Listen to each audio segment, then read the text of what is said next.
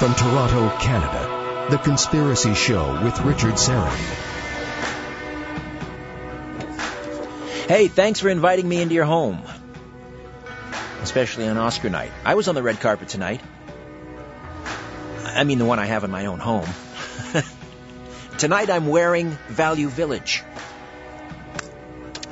We are doing another hangout, and you can watch the live stream by going to my Twitter feed at Richard Syrett. Just look for the tweet near the top that says live stream HOA link. Again, that's my Twitter feed at Richard Syrett. And just look for the tweet near the top that says live stream HOA link.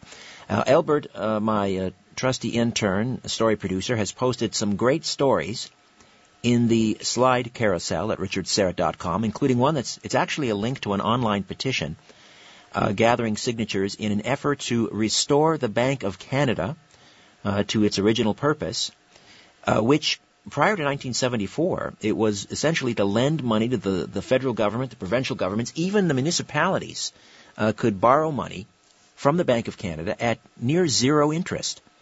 And again, prior to 1974, this was all changed. And this is how many of the great sort of infrastructure projects, the St. Lawrence Seaway was largely built this way. Huge, massive loans from the Bank of Canada at near zero interest. Much of our social safety net was originally funded this way. And that's why, we did this without having these huge deficits. That all started to change after the charter of the Bank of Canada was altered by Pierre Trudeau. It wasn't necessarily his idea. He did it at the behest of others. But now we are, of course, in the fix that we're in, something like $600 billion in debt. That's just the federal government debt. Anyway, so if you go to that story, just wait for it to come by on the slide carousel, click on it, and it's a petition that you can sign to restore the Bank of Canada. And speaking of which, we're trying to get a hold of this gentleman. He's a Canadian constitutional lawyer. His Rocco Galati. I don't know if you've heard about this. Someone sent me an email recently to alert me about this. He's fighting this very case before the Supreme Court of Canada. And he's actually making some headway, apparently. So again, Rocco Galati trying to fight to get the Bank of Canada restored to its original intent. And this is much of what the Honorable Paul Hellyer is on about these days, an elder statesman who was former Minister of Defense here in Canada. If you read his book about the money mafia, he's talking about the need to restore the Bank of Canada. Anyway, we are trying to get Rocco Galati on the program, but this is a story you are not hearing at all in the mainstream media. Go figure. And that's why this show exists. It's to shine a light on those stories that don't make it onto the mainstream news. And this is a show that exists really for the purpose of encouraging people to explore alternative realities, to search for the truth, to ask that all-important question, which is why. And, of course, to be skeptical about everything, including what you hear on this program, but especially the official version of events. Always doubt and be skeptical and ask questions. And that's also why I'm presenting this conference in Oshawa, Follow the Truth 2, which is Sunday, April the 26th at the Regent Theatre. So if you're into JFK, remote viewing, UFOs and the Bible, spirit communication, and electronic harassment, mind control, this conference is for you. And one of the speakers joins us tonight. He's flying in from San Antonio, Texas, just for the conference. He's one of the foremost researchers and experts on electronic harassment. In fact, he spends a lot of time in his practice treating victims of electronic harassment. He has a brand new book out on that subject that we'll get into over the next 40 minutes. I'm going to hold that up. I'm not sure which camera I'm on. This one? Okay. It's called Guinea Pigs, Technologies of Control. Guinea Pigs, Technologies of Control. And Dr. John Hall is a physician who considers writing his second profession. Knowing the United States government's dismal track record, he writes, with regard to experimenting on the public without informed consent, the sheer number of people voicing identical complaints of electronic harassment and surveillance had to be explored logically. And that's just what he's done in this book, and it's a great pleasure to welcome Dr. John Hall back to the Conspiracy Show. Hey, John, how are you? Hey, Richard, long time. It has been. It's been about a year since we actually I guess saw each other last in Seattle. Yeah, and had a good time doing that. It was a really pleasure working with you, and hope we get to do some more of that. And just so you know, I am having a little bit of voice difficulty here. It's cedar season in Texas, and cedar kills everybody when it blooms down here. Pollen is horrible. So. Oh, is that right? So you're going to have to bear with me a little bit. But. Okay. Now, one of the things I've noticed is we're not seeing you on the live stream. Yeah, I know, and I'm on the site here. If you click on that, and it may ask you to allow a video plug-in or something. You know, I'm not seeing it. It just says I'm the first one there, but I'm not seeing anything else to click on. Oh, well, maybe during the break we'll get Albert to walk you through it. Anyway, we've got your voice here, your discarnate voice, and so let's talk about the new book, because your first book in this field was talking about terrorism from the sky, satellites and electronic harassment from above and so forth. The new breed, meaning the new, this new form of terror. What are the advances, the technological advances in terms of electronic harassment that have occurred, let's say even since the publication of your first book? Because, we're all familiar with things like voice-to-skull technology, and that's been around probably since, the 1970s. What's sort of the newest technology that these perps that are harassment isn't the right word, is it? I mean, it's torture. But what's the latest technology they have at their disposal? Well, it's technology that's been worked on the whole time as well. It's just seems to have been perfected in its use, which is EEG cloning and EEG heterodyning. And that's one of the ways that a victim is tracked, and one of the ways that the symptoms that they want that victim to display are actually done is by receiving the EEG, and you can either clone that EEG and put it into another brain for that person to demonstrate the capabilities or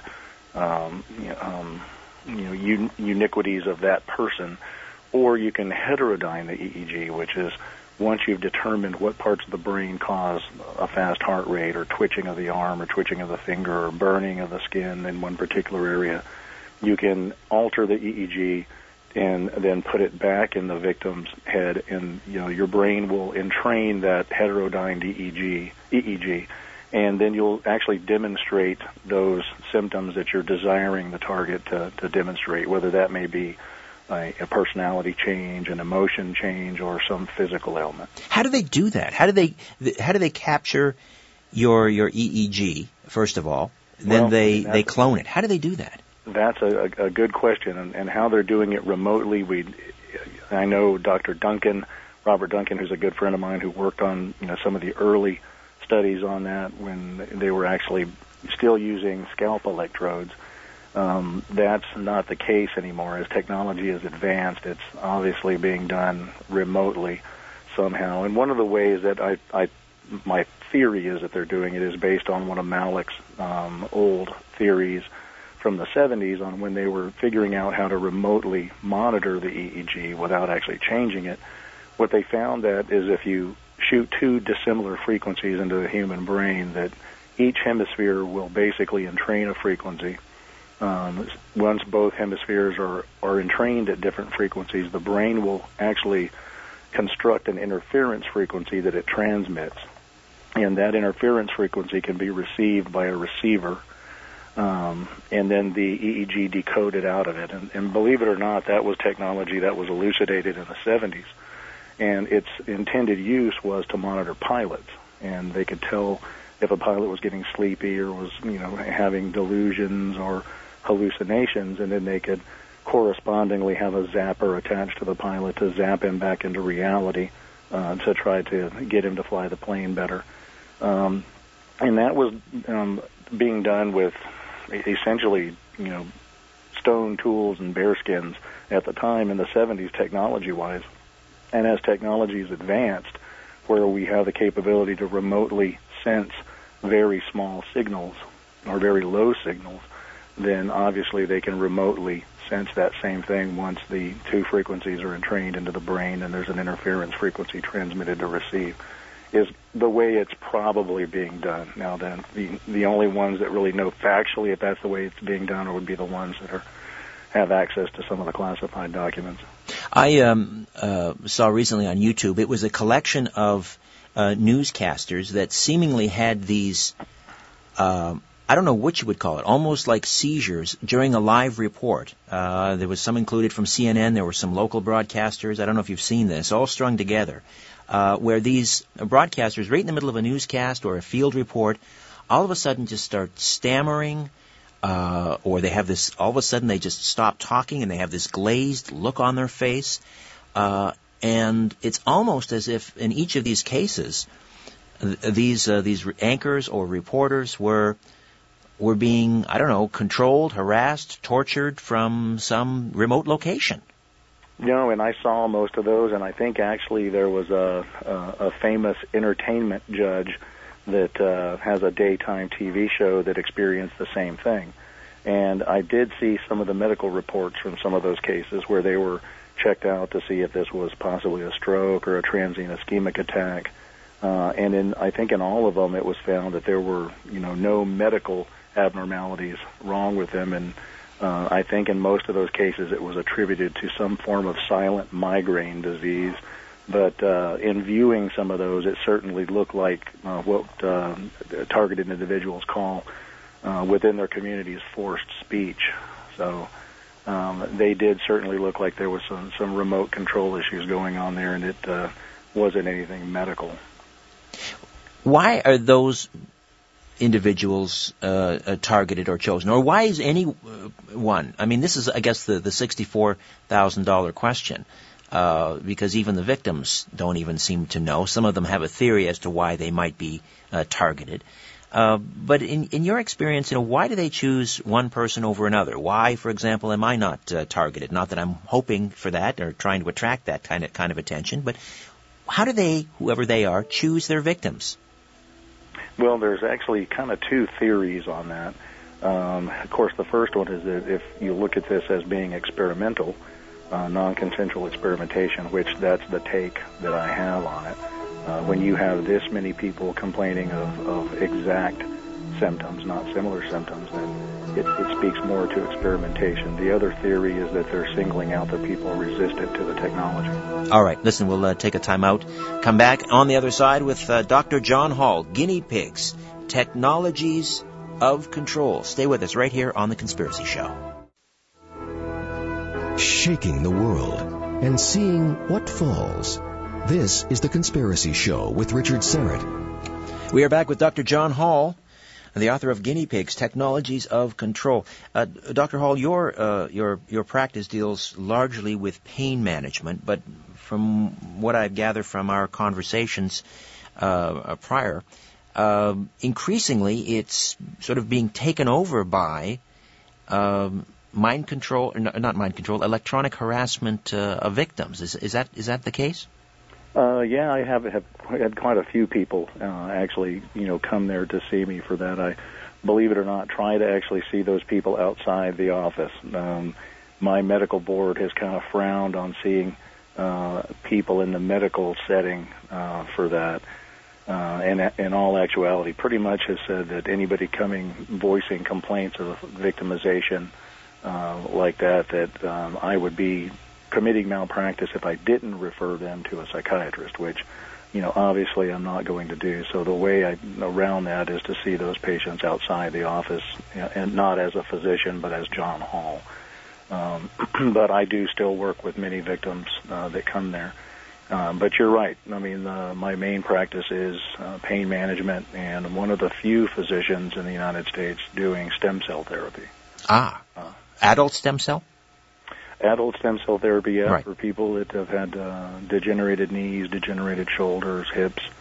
We take their own bone marrow and spin it down into stem cells and use it for regenerative medicine to prevent them from needing joint replacements. I applaud that because this adult stem cell therapy is just, it's miraculous. I mean, for a non-scientific person, when I read about these cases where people, everything from macular degeneration and diabetes, you name it. Adult stem cell therapy is just miraculous. And I think it's the medicine of the future, Richard. It really is. And I was lucky to kind of get in on this early on with it. I've done some of the first studies and early studies in my office with a set of patients on joint regeneration. The pain relief is amazing, and the regeneration is amazing, and certainly less costly than getting a joint replacement, and less risk from surgery of a joint replacement. So. Right. Now, getting back to electronic harassment, and again, how do you feel about this? I just think that it's such a misnomer. It's not harassment; it's torture. Yeah, it is torture. What these victims go through is just amazing. It's that anybody can actually survive through this, and obviously, as we've seen, many do not. Many commit suicide, or end up being controlled into doing things that end up either taking their own life or the police taking their life, unfortunately. But it's one of those things that it's happening so prevalently. It's one of the most reported crimes on the internet. The major media is reporting on the least, and the government seems to be investigating the least. So, anybody that Googles electronic harassment or remote neural monitoring, it's just droves and droves and droves of people that are turning up and responding to that. And, Edward Snowden kind of opened the door for a lot of people's eyes that didn't believe this, because the targeted individual community for years has been saying that their emails were being tampered with, that their phones were being tampered with, that they felt it was the CIA or the NSA. And at that time, we're being called the tinfoiled hat people for actually believing that. And then Edward Snowden released documents that, indeed everything that they've been saying for the last decade is true. So that brought a lot of believers into the fold that, well, you know what, if they can actually scan our computers remotely, then why not scan someone's brain remotely, especially when you've had articles that have been out 10 years that the brain has no firewall, that it can be uploaded and downloaded like a computer, that the same tools they're using to manipulate our computers can manipulate the mind. I read maybe 6 months ago, maybe longer, about experiments at MIT where they were essentially programming false memories into mice.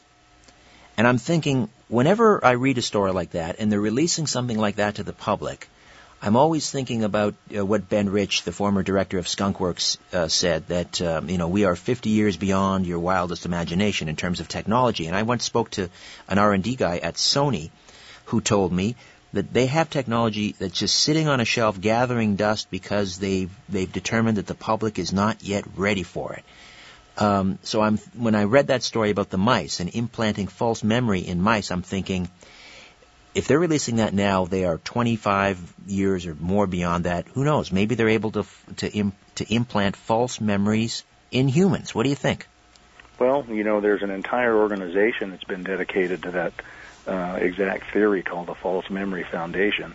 And interestingly enough, was headed up by former MKUltra subcontractors for some time, and at least that organization was initially founded to allegedly debunk the people that were coming forward with MKUltra complaints and blame their false memories on psychologists and counselors and people that had put them there through hypnotic suggestion that the things they were claiming didn't really happen to them.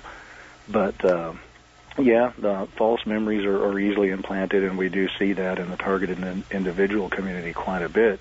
And that's not anything new. That false memories have been implanted through trauma-based conditioning for some time. That was one of the mainstays of creating Manchurian candidates through trauma-based conditioning. Now they've just figured out how to do it electronically with modern technologies. As the technology increases, what you can do with it actually increases. So, now, as I point out in the book, you don't have to sequester these victims in a lab anymore. The society and the community has become the laboratory. What's the delivery method? Whether we're talking about, a voice-to-skull technology. They're not using, converted microwave ovens anymore. I'm gathering. I mean, that's old school. What is the delivery method? How are they, putting voices into skulls or administering some sort of, shock or burning sensation? How is this being done? Is it the cell phone towers? How? Well, I mean, I've heard Gwen towers, I've heard cell phone towers. One of the things that I wrote about in A New Breed is based on conversations that I had with current CIA agents who were willing to come forward for me in writing anonymously, mostly related it all to satellite-based. And it's interesting, as I had one victim who's a fellow physician in Texas who contacted me and said, you know what, before I read your book, I had all this stuff happening to me and thought I would leave Dallas, Texas and fly to North Carolina to get away from it, and was victimized on the plane, was victimized once I got to North Carolina, was victimized on the plane back to Texas, and said, there's only one technology that can really do that, and that would be satellite-based technology. Now, there were some other theories that it could possibly HARP could be involved, and Gwen towers could be involved. I spoke to several Air Force people who are in their job, that I trust, that their job is to actually maintain the existing Gwen towers. And, they seem to think that would be impossible to target an individual with a Gwen tower, that you could target a community. And we did have that in San Antonio, where there was one whole neighborhood that their wiring was burning out in their homes and their garage doors were opening and closing on their own.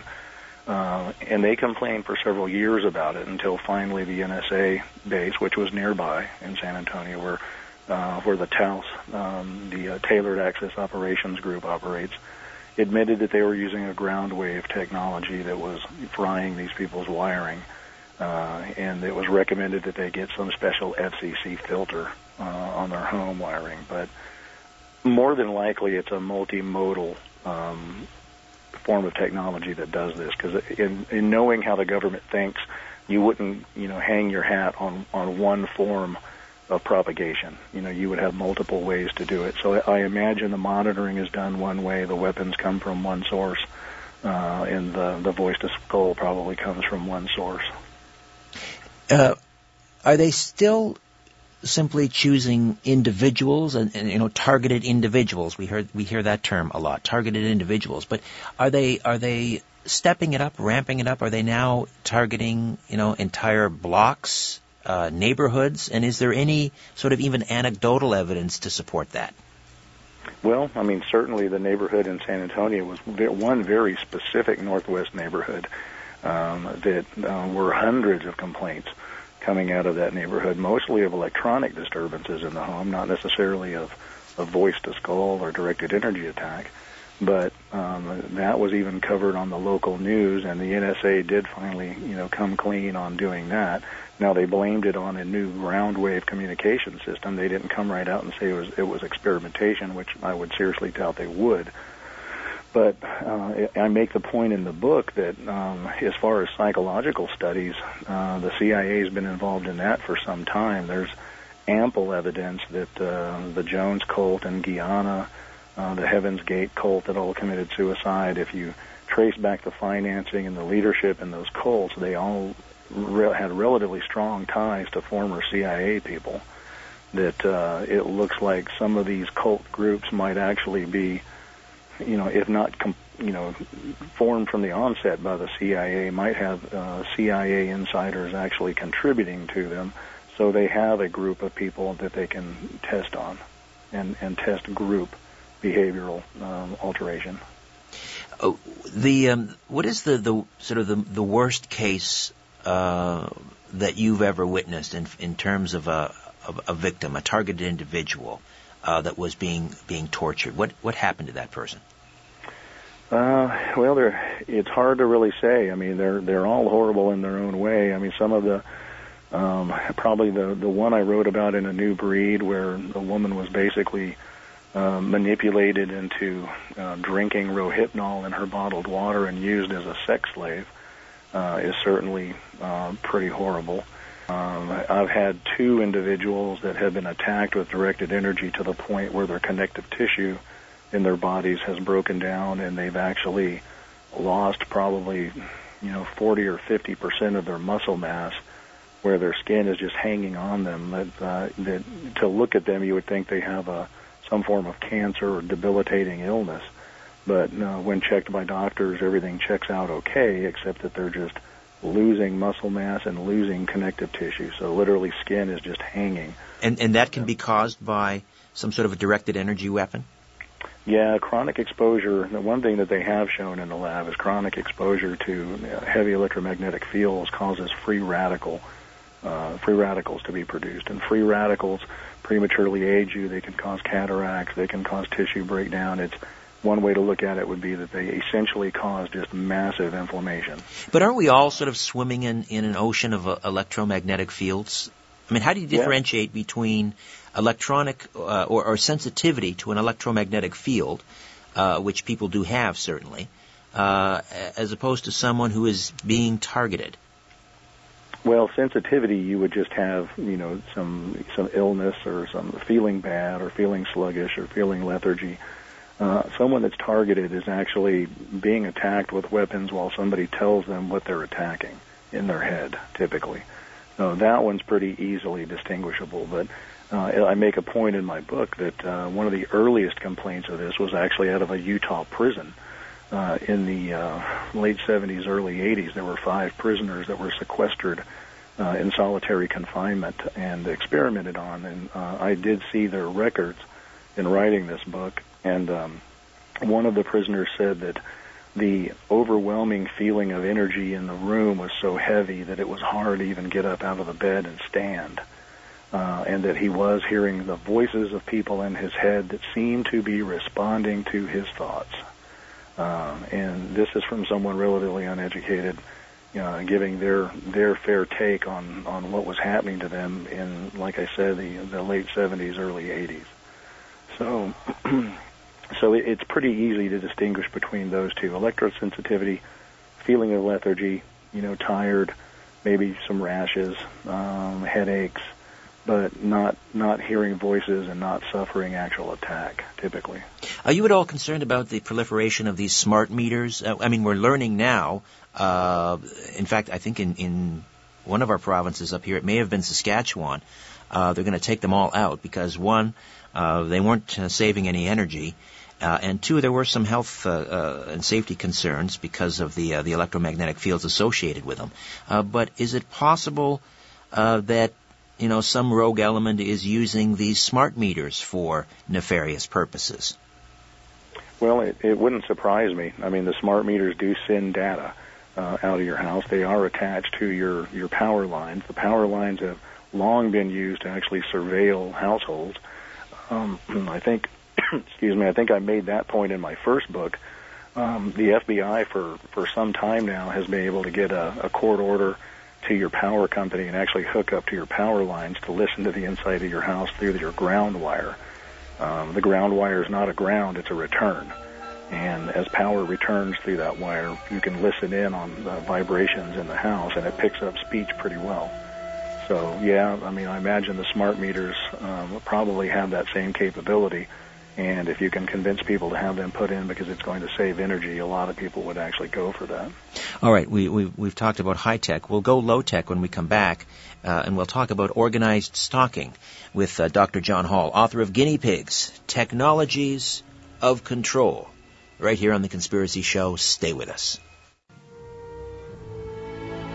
Don't be afraid of the dark. The Conspiracy Show with Richard Serrett. And we are back with Dr. John Hall, Guinea Pigs, Technologies of Control, Electronic Harassment, or rather electronic torture. And over the years, we've had a number of targeted individuals on the program, including one just a few weeks ago. Dr. John, I am so delighted that you're coming up for my conference in April on the 26th in Oshawa, Follow the Truth 2. And you're going to give a presentation. So are you going to sort of drill down and discuss essentially what's in the book, Guinea Pigs, Technologies of Control? Yep, and just looking forward to seeing you again, Richard. I mean, as soon as I heard you were putting on a conference, there was just no way I was going to miss that. Well, that's it's so great of you to fly up and do that for us. We're looking forward to it. Now, I want to talk. We talked about high tech, and the other component of these targeted individuals is often street theater and organized stalking. Talk to me a little bit about that. What methods are being employed these days? Are they using new methods, or is it pretty well the old playbook? With this gang stalking, where they're maybe shouting obscenities at people, street theater, maybe mumbling under their breath the person's name as they walk by to drive them crazy, these sorts of things. Well, it's basically the same old routines. They've refined it a little bit, and that's one of the things I wanted to make. I do try to make clear in the book with a lot of the victims that, sometimes they listen intently to what they hear in their voice-to-skull, thinking that these people are going to tell them something that they can learn from, or decide who it is, or give their identity away. These are well-rehearsed vignettes that have been done for years, and the entrainment that you sustain by listening to the voices in the head are what actually keep you targeted. Now, that I know that's a slightly different topic, but I just wanted to get that out there because it's kind of similar. But as far as the gang stalking, or what I call organized stalking, and I use that term because gang stalking implies guys in leather jackets or Crips or Bloods, and that's not what this is. This is COINTELPRO based or mimicked organized stalking, and all of these techniques were started by the FBI with COINTELPRO, and they're designed to put the target in a victim state of mind, cause psychological damage, tear apart groups that are organized, tear apart couples that are devoted, and they work really well. Some of the things that we see is, instead of the honking of the horn when you drive by, I know there's been several homeowners that one particular in Ohio wouldn't sell his house to somebody, so they had the whole town driving by honking the horns and flashing their bright lights. And there was another lady that low-end, low-tech kind of stalking, lost a bid on a home, so she started putting the lady who did live in the home's facial pictures up and on Craigslist as an escort, wanting men to stop by the house. But typically what these victims actually get is people coming up behind them at the grocery store, total strangers, having a conversation between two people you don't know, talking about something you said or something you did or something you cooked the night before, just making sure that conversation is within earshot of the victim, so they know that it's something so specific that it has to be about them. And of course the stalking 24/7, and they make no bones about that. It's not surveillance; it is stalking. Standing around it, outside your driveway, possibly outside your front door if you're in an apartment. Hanging out at work. They'll enlist people that are at your work. They'll enlist the help of your neighbors if they can. How do they recruit them, John? How do they recruit them and get them on side? Well, I can tell you from counter-surveillance of the group that worked in San Antonio, it's headed up by a former FBI agent who hired mostly his relatives to do most of the work, but then hired kind of lower-level ex-cons and thugs to do the gang stalking and the breaking and entering. And what we caught them doing here was going to the neighbors and with fake FBI badges and telling them that they were FBI and that the target that they were surveilling was under investigation for drug running or drug dealing or pornography, child pornography. They'll use anything they can to actually enlist the help of the neighbors. And you would be surprised how many neighbors are stupid enough to not ask for legitimate ID or not call the legitimate FBI office to check on the people that they've talked to. They seem to be more than willing to assist in the investigation. And I've even seen where they've asked neighbors if it's okay to mount a camera on their patio or on their porch facing the target's house that they can access remotely, to watch the front of the victim's house. And just to clarify, with numerous contacts in law enforcement, that is not something they would do. They may put a pole up on your street with a camera on it, but they're not going to ask one of your neighbors to mount a camera facing your house. So that should be a red flag, obviously. So the individuals that are recruited, they actually think they're doing a good thing. They think they're being deputized in order to harass some undesirable living in their community. That's right. As far as the neighbors go, now the ones that are under the direct hire of the perpetrator group doing it, and most of this is being done by private investigative groups, they're criminals. I mean, just nothing short of that. I mean, they find people that already have records that are, I mean, kind of the same way they find, a lot of the ways, the same way they find victims. They find people that are, kind of, maybe have a checkered past and, are on their own and, out of work and will do just about anything for money.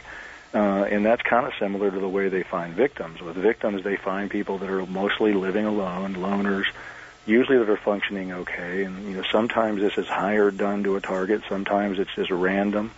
Sometimes it is on whistleblowers. I've talked to a number of people who used to work for government who are being stalked and targeted directly by the agencies they used to work for. I had a former sheriff on my program that was being targeted because he was trying to,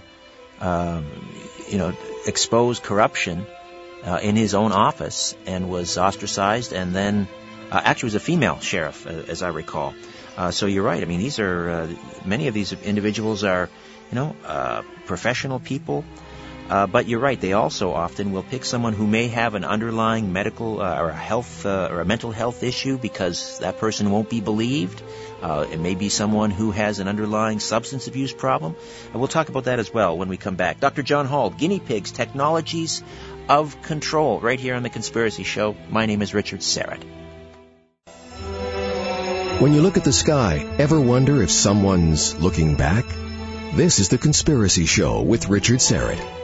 Dr. John Hall is with us, author of Guinea Pigs, Technologies of Control. Hold up the book there for you on our Hangout, and you can check it out.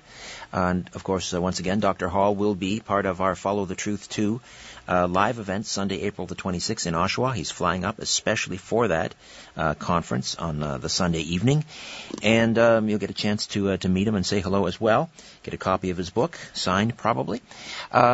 I wanted to, we alluded to this off the top, that we were in Seattle together, and I don't think we're at liberty to talk too much about this project, but it's a TV program that we've been involved with, and hopefully it'll get off the ground. But we met some victims, and some of the cases that we met were more believable than others, and I think the one I'm thinking of in particular. Really a sad case because whatever, this is a tortured individual, one way or the other.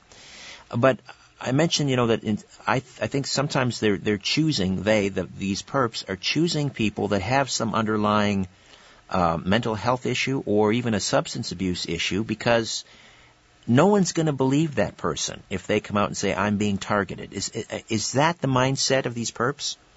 Well, yeah, and I make that very clear in the book, that if you look at the history of MKUltra and MKSearch and all of the other mind control-based experimentation done by the CIA, and by the way, for your listeners, all of this is straight out of Freedom of Information. This is from the government itself. Most of these victims were picked out of self-discredited communities or what we call social outliers. They were people with a history of, mild drug abuse, men using prostitutes. I mean, the mentally ill. They even experimented on disabled children at Willowbrook School, for crying out loud. So certainly, yeah, populations like that are largely used for experimentation. Guys in prison are used for experimentation because they're easy to control in that situation, and people that are already self-discredited, nobody's going to listen to when they voice the complaints. And we see that all the time, where you'll see people with relatively minor drug histories that when they come forward and complain with this, it all gets blamed on the drug abuse. Just in case in point, the individual that we met in shooting the TV show together, yes, certainly had a little of both. Of those cases, and there's nothing saying that somebody that's having mental health issues can't also be a victim. Yes. And sometimes it's hard to tell, and I don't want to give away the the kicker, in the TV show that we shot with that individual, but as it turned out that, he probably has some other issues going on besides the obvious. Right. And how do you, as a physician, when you're, I understand, we should issue this caveat again. You're seeing these people outside of your practice, but you're still, obviously employing your diagnostic skills when you're looking at these individuals. How do you separate someone who's delusional, who may be, for example, schizophrenic, from an actual targeted individual? Well, that's a good question, and sometimes it is difficult. Schizophrenia is not so difficult because that usually gets diagnosed at, at an early age.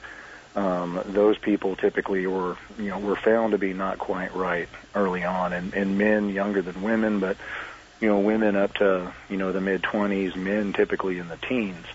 So schizophrenia is generally not one of the ones that we're seeing, and we are seeing people diagnosed with delusional disorder. And a lot of the people that I see have already been either forced or asked to see a psychiatrist and have been placed on medication. And medication in most mental illnesses makes you better. Even schizophrenics get better on medication.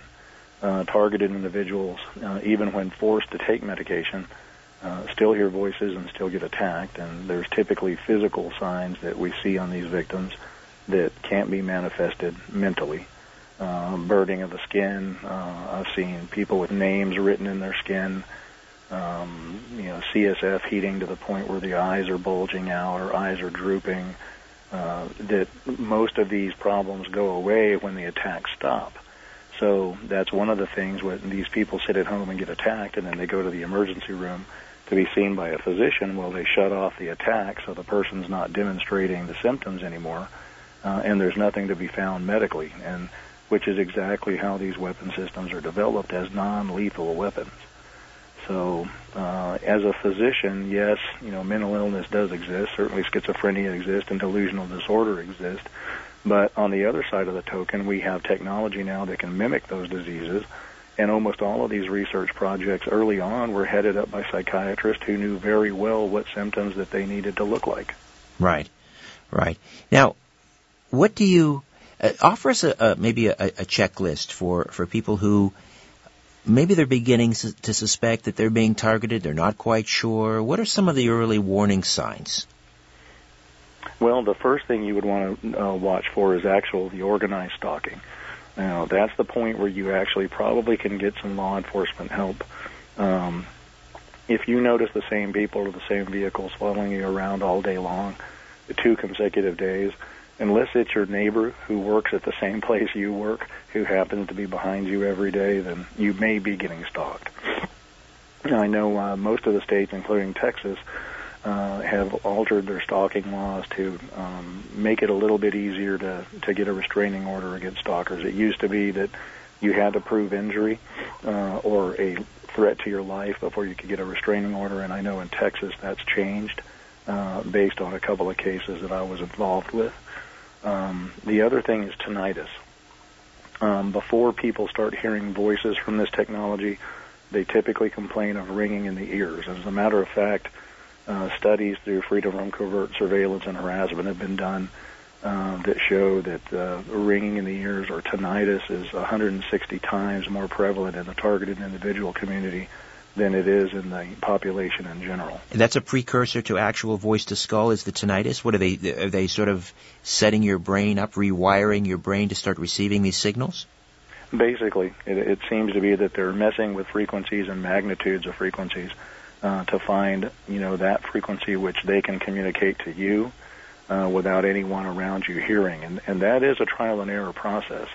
Like I said, we've done counter surveillance on the group out of San Antonio, so we know how it's done here. And they'll work with somebody for sometimes months before they can actually get that person to hear. And the point where you're hearing your perpetrator's voices and being attacked with directed energy weapons is actually midway in the game.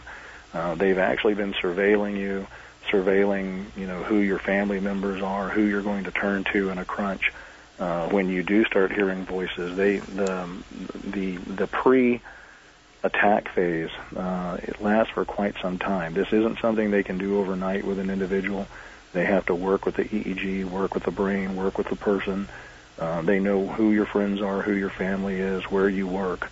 There's a lot of groundwork that goes into this before they actually start attacking you and having you hear voices.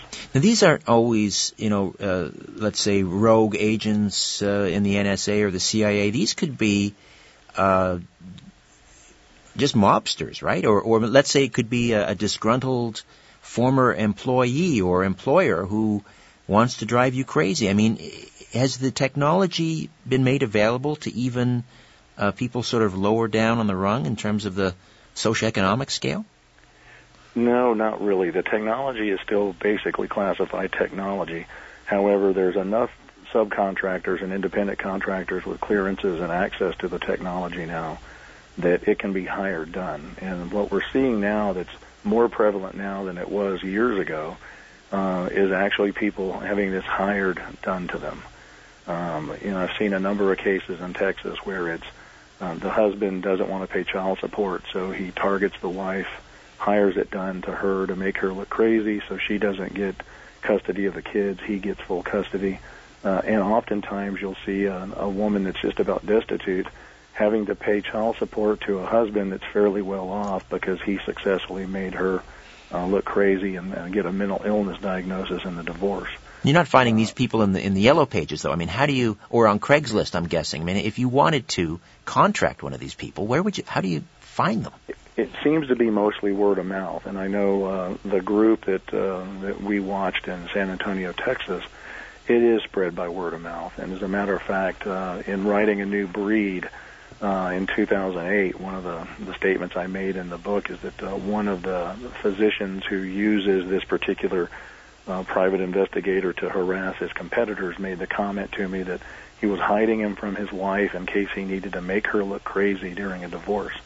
Well, fast forward 5 years, 6 years later, I get a call from a woman who's married to an orthopedic surgeon who's going through a divorce, and her home is being broken into. She's hearing voices. The kids are being messed with. And as it turns out, she was married to a close associate of the surgeon that had told me about using this particular PI to do this type of victimization. So it is a kind of a closely held secret among the fairly wealthy, I guess you could say, that use it as a hired targeting. But that I know of, it hasn't been made commercially available. I know on the internet you'll see a lot of people advertising handheld directed energy weapons, and so far I haven't seen any of those that actually pan out. What percentage of the population do you suspect are being targeted? A percentage of the entire population, it would probably be relatively low. We estimate there's about 300,000 people nationwide that are being targeted. Now, that have come forward and actually are describing accurately what we consider targeting. Now, one of the other theories I've been told is that the 300,000 that are voicing the complaints are the ones that are actually resistant to control measures. Now, if you look at it that way, then essentially the whole world's already being controlled, and they're singling out the people who are resistant to control. Aha. That was my final question, really, and that is, is your sense that, and we're just about out of time here, are they ramping this up to the point where we're looking at basically a prison planet, as Alex Jones likes to say? They're going to target everybody. Well, that's the only direction I can see this going. The government has long been going towards control more than governing. And taxes and guns won't control everyone. There's those of us that live in rural areas that can shoot back and live off the land. Even Michael Persinger 20 years ago said that radio frequency mind control, that he could control every brain on the planet, and they seem to have taken him seriously. The only direction I can see this headed is for population control completely. All right, on that somber note, John, thank you for hanging out with us. Again, the book is Guinea Pigs, Technologies of Control. We will see you up here April the 26th at the Regent Theater. John, looking forward to it. Looking forward to it, Richard. All right, be well, my friend. We'll see you. Bye-bye. My thanks to Tim Spreen, Albert Vinzel, And all of you for listening. Back next week with Dr. Richard Sauter talking about underground bases hidden in plain sight beyond the X-Files. In the meantime, don't be afraid. There's nothing concealed that won't be revealed and nothing hidden that won't be made known. What you hear in the dark, speak in the light. And what I say in a whisper, proclaim from the housetops. Move over, Aphrodite. I'm coming home. Good night.